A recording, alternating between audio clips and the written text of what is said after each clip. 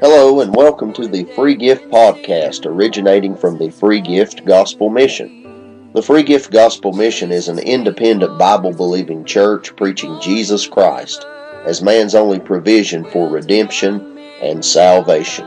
We are located at 1025 Maple Street in Kingsport, Tennessee, on the corner of Maple and Brook.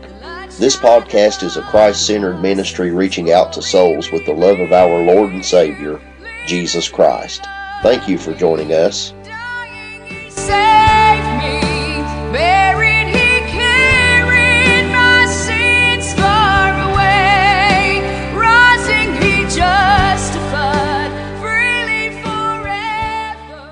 But we need to pray for our churches. We need to pray for this church. We need to pray for God's people, that they'll open their eyes and see where the devil is really coming in and trying to sidetrack and derail. He's our enemy. He's a manipulator. He's a liar. And we need to really be on guard for him. So I think one fact that the book of Hosea demonstrates, and we're going to be in chapter 13, one thing that we could relate to in our day and time is this. You know that the end is drawing nigh when people have forgotten the Savior. And if there's one thing that I could say about society today with relative certainty, is that a contradiction in terms? Let me just go ahead and say certainty. One thing I could say about society with certainty is that the Savior, Jesus Christ, has largely been forgotten by many today. It's no longer deny yourself, take up the cross, and follow Him, but it's now affirm yourself, bypass the cross, and have Jesus follow you. And that's the stance that many have taken in our society today. And apart from some great and gracious act of mercy from God Himself, we might continue to see a plummet in the days and weeks ahead. This world has forgotten the Savior, and things have been quickly degenerating. But is this grounds for depression? Is this grounds for despair and discouragement and fear and anxiety? No, not at all, because we have hope in the Lord Jesus Christ. I do believe that His return could take place. I don't know when He's going to come back, but I do believe that it could be today. And I don't know when it's going to happen, as we said, but thankfully God still has a faithful remnant of Christian believers upon planet Earth who are living their lives in order that He might be glorified and that His will might be done on earth as it is in heaven. They haven't forgotten the Savior. They haven't forgotten the Lord Jesus Christ. He's still number one on their priority list, and I sure am glad about that. Israel here in Hosea chapter 13 had forgotten the Savior. Generations of idolatry and generations of spiritual adultery had put them in a place where the Savior they had forgotten has now become their foe. How many of you know that a forgotten Savior is an awful foe, but He doesn't have to be your foe? If you'll turn to Him in faith and repentance, He'll be the dearest friend you'll ever know. He doesn't have to be your foe.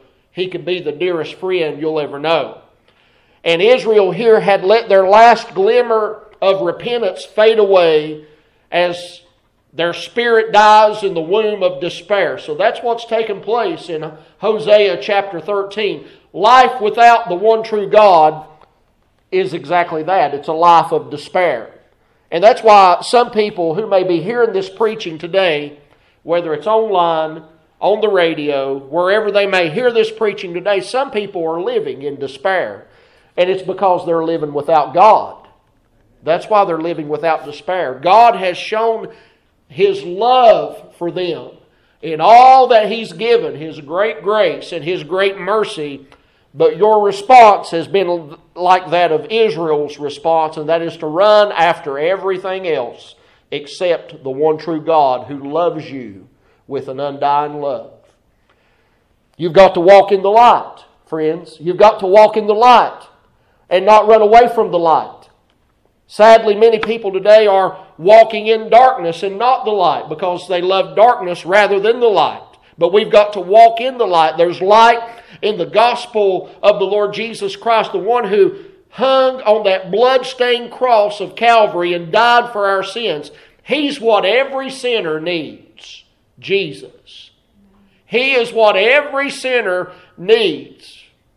In a world that has forgotten the Savior, I want you to know that repentance is still possible for you as long as you've got a breath in your body. There's still hope, friend. God will forgive your sins if you'll forsake this world and trust wholly in Him and Him alone. And with that said, let's read the first 3 verses of Hosea chapter 13. When Ephraim spake trembling, he exalted himself in Israel, but when he offended in Baal, he died.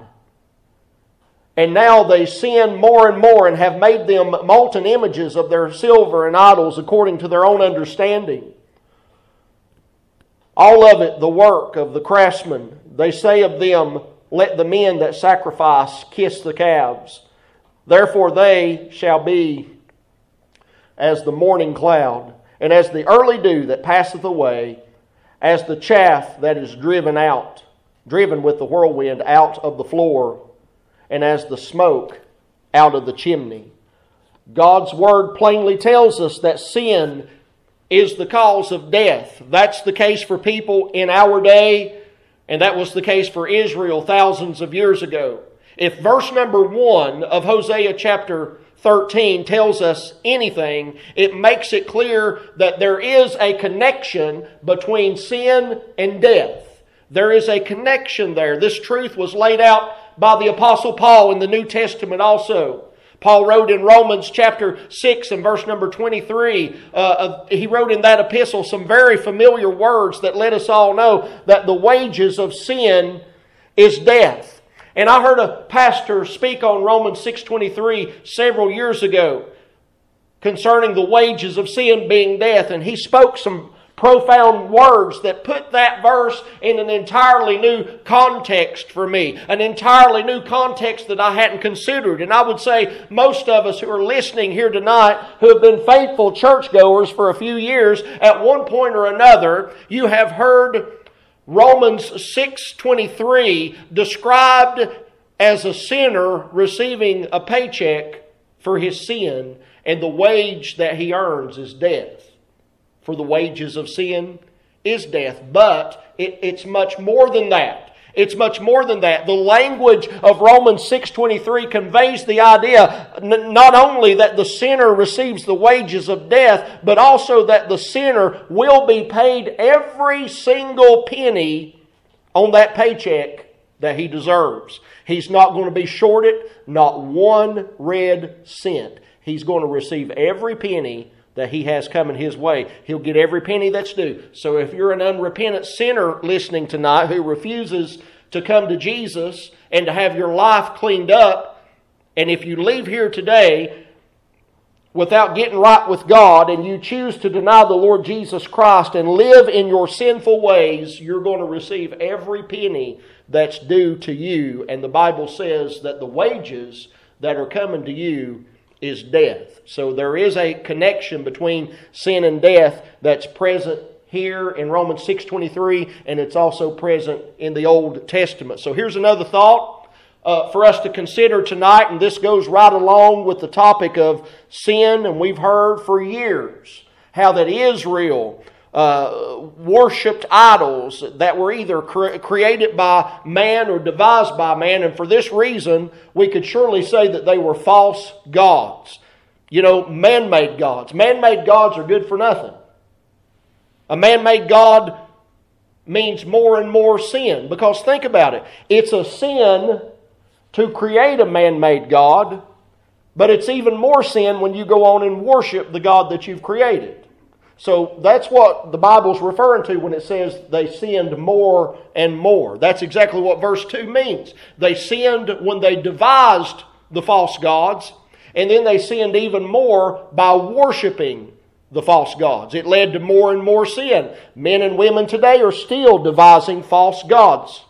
But they don't stop there. They go on and they continue to worship those false gods, so they sin more and more. And somebody may ask the question, what is a false god? And I would answer that it's anything you put in front of God. We've pretty well covered that, I think, here at this church. Whatever it may be, that becomes your god, and it's a false god. And here's some of the examples that we've given in the past. It could be another person. It could be a house. It could be a car. It could be a job. It could be a piece of jewelry. It could be a television program. It could be money, or just whatever it is that you place before God. Once your false god has been devised, you go on to worship that God by placing your dependence and your trust or your affection in that thing rather than the one true God. And this is exactly what Israel was doing. They depended upon the heathen nations and the heathen kings to provide for them instead of trusting the one true God who empowered them to begin with, the same God who had repeatedly, time and time again, shown them His undying love for them and His passion for them. We've got to trust the one true God and Him alone, the one who loves us. Verse number 4. Yet I am the Lord thy God from the land of Egypt, and thou shalt know no God but me. For there is no Savior but beside me. I did know thee in the wilderness, in the land of great drought. According to their pasture, so were they filled. They were filled. And their heart was exalted. Therefore have they forgotten me. Therefore I will be unto them as a lion, as a leopard by the way. I will observe them. I will meet them as a bear that is bereaved of her whelps. That's just referring to the babies, the cubs, if you will. And rend the caul of their heart. And the caul there is just simply the part of the body around the chest that encapsulates the heart. And there will I devour them like a lion, the wild beast shall tear them. So here God is demonstrating, and He's reminding Israel that He is the Savior. He is the one who set them free from the bondage in the land of Egypt. He is the one who provided food for them when there was no food. He's the one who provided water for them when there was no water. He's the one who helped them when there was no one else to help them. He's the Savior, but they've forgotten the Savior and chose other gods who have no power to save. May I say to you today, my dear friend, a God that cannot save is not a God worth having. A God that cannot save is not a God worthy of your trust at all. A God who cannot save is utterly useless. Why would we waste our time messing around with some worthless, utterly false God with no power to save? It's not really a God at all. It's a false God. Money may be the desire of millions of people today, but money will never save your soul from hell. Amen. Cars and houses and land and all of these things may be what drives millions and millions of people today, but cars and houses and land will never save a soul from hell. Buddha and Muhammad and Confucius may have influence over billions of people, but they'll never save your soul from hell. You say, preacher, I don't like that. Well, you're amidst a church that preaches Jesus Christ as the way, the truth, and the life. And either we believe that or we don't. And my prayer is that we would all believe that here at the Free Gift Gospel Mission. And if peradventure maybe you don't believe that, well, that really would bother me. I would pray that God would convict your heart in such a fashion as to bring you to faith in the Lord Jesus Christ, because the Bible is God's Word, and it is reliable, and God is the true God. Jesus Christ is real. God is real. The Scriptures can be trusted, and I've yet to hear a scholar, whether it be an atheist, a liberal Christian, a Muslim apologist, or anyone else along those lines, I've yet to hear one of these individuals speak a word against the Word of God that has not been soundly refuted and debunked. The only problem is you're not going to hear about that when you turn on the news. You cannot expect the world's news media machine to get behind the Christians. But let Bart Ehrman write another book criticizing the Bible and see how quickly it shoots to the top of the bestseller list. But I have a God who can still save. A God who can't save is not worth having. No other God is truly knowable. You can't truly know a God who hasn't spoken. You can't truly know a God who can't save. You can't truly know a God who hasn't revealed Himself and manifested His presence. But you can know the God of the Bible because He's done all of these things. He's the true God. He's the true Savior. And verse 6 lets us know that Israel set out to satisfy their natural appetites, which led to spiritual pride. Their heart was exalted, therefore they have forgotten me. Spiritual pride will lead to forgetting God. Pride has no place in the life of a child of God. Pride comes into our hearts and lives when we begin to forget about the Savior.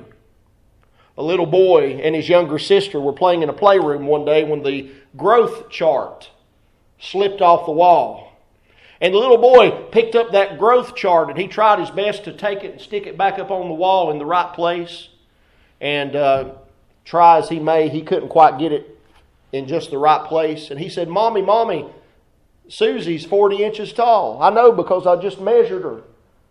And the mother said, that can't be. She's only 3 years old. What it was is, despite his best effort to get that chart back in the right place, he placed it several inches below where it should have been. And you know, we're often guilty of making that same mistake when it comes to spirituality. Compared to some shorter scale, things are going to appear better for us than they really are. But I like what A.T. Robertson said. He said, it's only when we stand against the cross, that great leveler of men, then that's when it's going to cause us to think of things as they really are. And we're not going to be thinking more highly of ourselves than what we ought to. Christ Himself is the standard. Amen. Pride must be repented of and removed out of our lives. Then we get down on into verses 10 and 11. And here we see God challenging the kings and the judges and the princes of Israel to make a case. He's letting them know there's no king that doesn't hold office outside of God's consent. This is a truth we really need to hold on to today and be reminded of that. I'm going to say that again. There's no king, there's no prince, and there's no judge that holds office outside of God's consent. God raises them up and God takes them down. And even today, our leaders are subject to the will of God. They're not more powerful than God is. They are subject to the will of God. They didn't rise to their positions by chance. They didn't rise to their positions for no purpose whatsoever. They didn't rise to their positions outside of God's plan and outside of God's control. And I take great comfort in knowing this truth. God's in control and things are going according to His plan and according to His will. Nothing's going to take God by surprise. God wasn't shocked and surprised when Mr. Obama became president. God wasn't surprised when he was reelected. God wasn't surprised when Mr. Trump became president.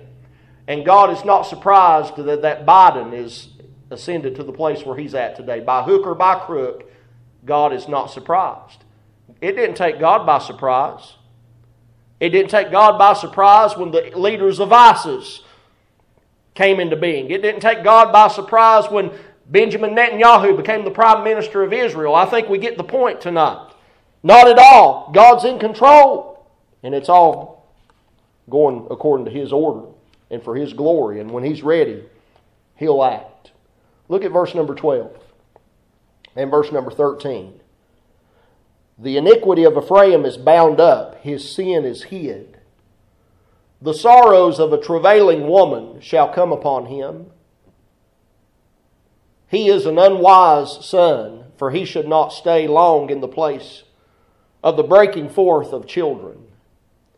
Now, I struggled with these two verses for quite a while. And let me sum up for you what I was able to conclude after much time of diligent study and much time of prayer. It's like this. God doesn't forget the legacy of sin that's saved up for many years. Nothing will be forgotten that's not under the blood. Amen. Nothing will be forgotten that's not under the blood. But verse 13 here shows that Israel would rather die than to face the reality of their sin.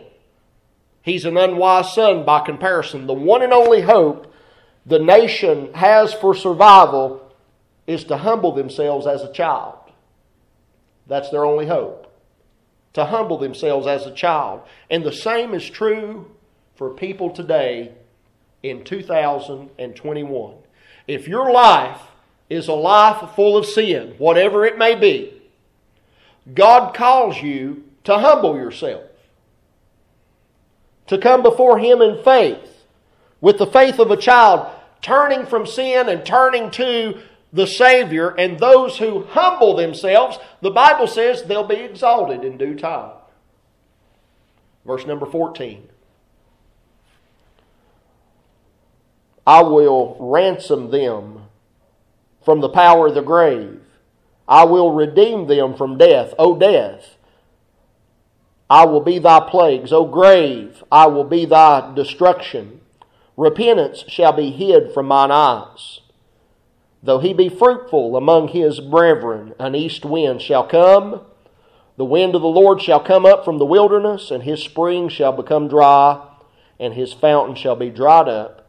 He shall spoil the treasure of all pleasant vessels. This is speaking of an action that was commissioned by God. God's closing His eyes to them as death marches in. God is the one who's invoking death and destruction here. It's God who's doing that. To God, death and destruction are nothing more than enemies under His control, enemies that have been overcome by His only begotten Son, the Lord Jesus Christ.